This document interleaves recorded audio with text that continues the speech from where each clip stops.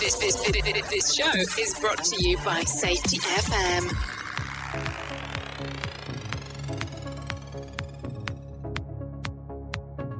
Well, hello and welcome to this episode of The Jay Allen Show.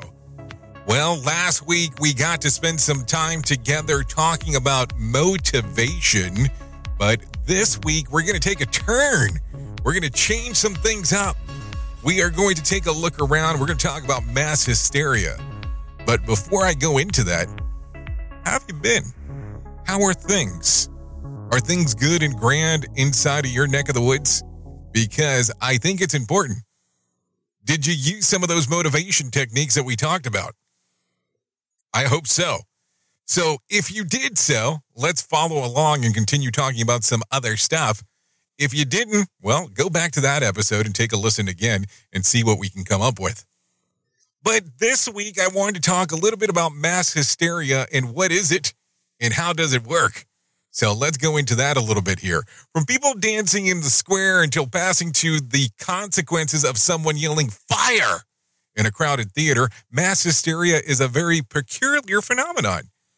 It seems like no one is immune to the possibility of experiencing it or knowing how it will manifest. Historically speaking, occurrences of mass hysteria aren't all as rare as, or new for that fact. I mean, let's think about this as we move forward here. Now that although this may sound a bit, unnerving, at first, let's keep talking a little bit about how to find out the most likely reasons behind the phenomenon and some of the more interesting examples. Here, let me explain some mass hysteria that really how it is and how it's manifested itself throughout the years. I think that might be the easiest way to go about this, opposed to me just kind of, just talking about just everything here.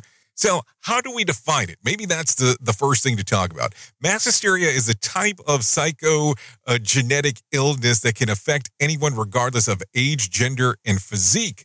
The term psychogenetic means it starts in the mind and has an effect on the body instead of the other way around, which is why everyone can experience it. What's important about mass hysteria is that the symptoms themselves are just as real as in other situations, even though they do not have physical explanation. For the people experiencing it, the events are just as tangible as all other situations. Because of this, and because it has multiple symptoms with different duration, it is very difficult to characterize this phenomenon with certainty.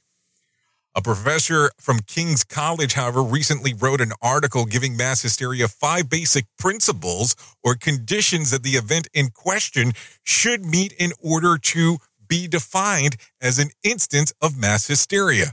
So let's talk about this because I know that we tend to talk about principles all the time. So let's talk about this real quick. Number 1, people have to act in a manner they wouldn't normally. Number 2, the reason behind the symptoms themselves should not be that physical disease. Number 3, the effects of mass hysteria are not orchestrated response from a third party. Number 4, the offset of events is not an organized one, such as riots. And number 5, the link between the people should not be coincidental. So think about these as we are talking about it. Should an event meet all of these conditions, it's most likely mass hysteria. The rules themselves might seem a bit broad if you really take a look at it, but they are written in a way so as not to discriminate against anyone experiencing or seeing, as we know so little about this phenomenon. So what are some of the occurrences? So let's talk a little bit more about this. We can find many interesting instances of mass hysteria throughout history. In fact, the first documented cases were as early as the 14th century. As it is the last century alone, there have been more than 70 outbreaks. If we are searching for the first instances of mass hysteria, however, we could likely start with the dancing plagues in Europe during the Middle Ages. Yes, you did hear me correctly there. Dancing plagues. These instances were basically of groups of people who started dancing and could not stop. You can find description of these outbursts in many different documents from different authors. To summarize them, however, the basic notion is that people looked as if they were in some sort of trance, unable to stop dancing until they passed out or died. Yes, I did say died. These conditions lasted for over a month. And some participants were the mere than 400 at a time. So think about that. So far, we have found no explanation on why this happened. Most recently, there are still a lot of cases showing mass hysteria. In the 60s, for example, the kids in school could not stop laughing until the moment in which the school had to close down.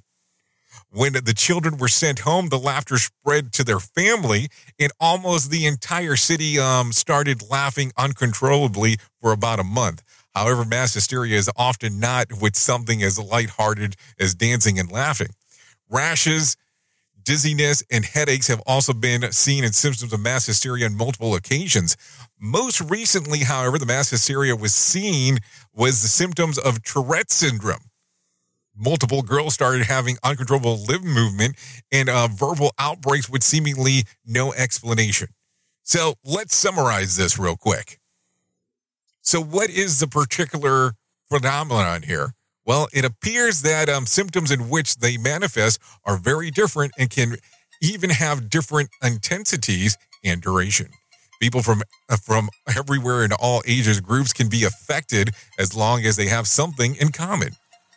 All of these makes characterizations of these occurrences very difficult. However, recently scientists have formulated some baseline as to what falls under mass hysteria to keep working towards the understanding it a little bit better. So, as I do bring this up today, do you ever look and think that there's mass hysteria arriving at your work or has occurred at your workplace? It's just a conversation and a question to ask. Now, listen, I'm going to tell you this one today is going to be a short one in comparison to most Safety FM shows, to the Jay Allen Show for today. But it's also the summer, so I know you probably don't want to stick around and take a listen to this for a long period of time. But think about it. Is there times that you think mass hysteria has occurred at your work? Think about it. There's some things to research if you want to do so. Anyways, I've been your safety manager and host, Jay Allen. There'll be another episode of the Jay Allen Show before too long. Goodbye for now.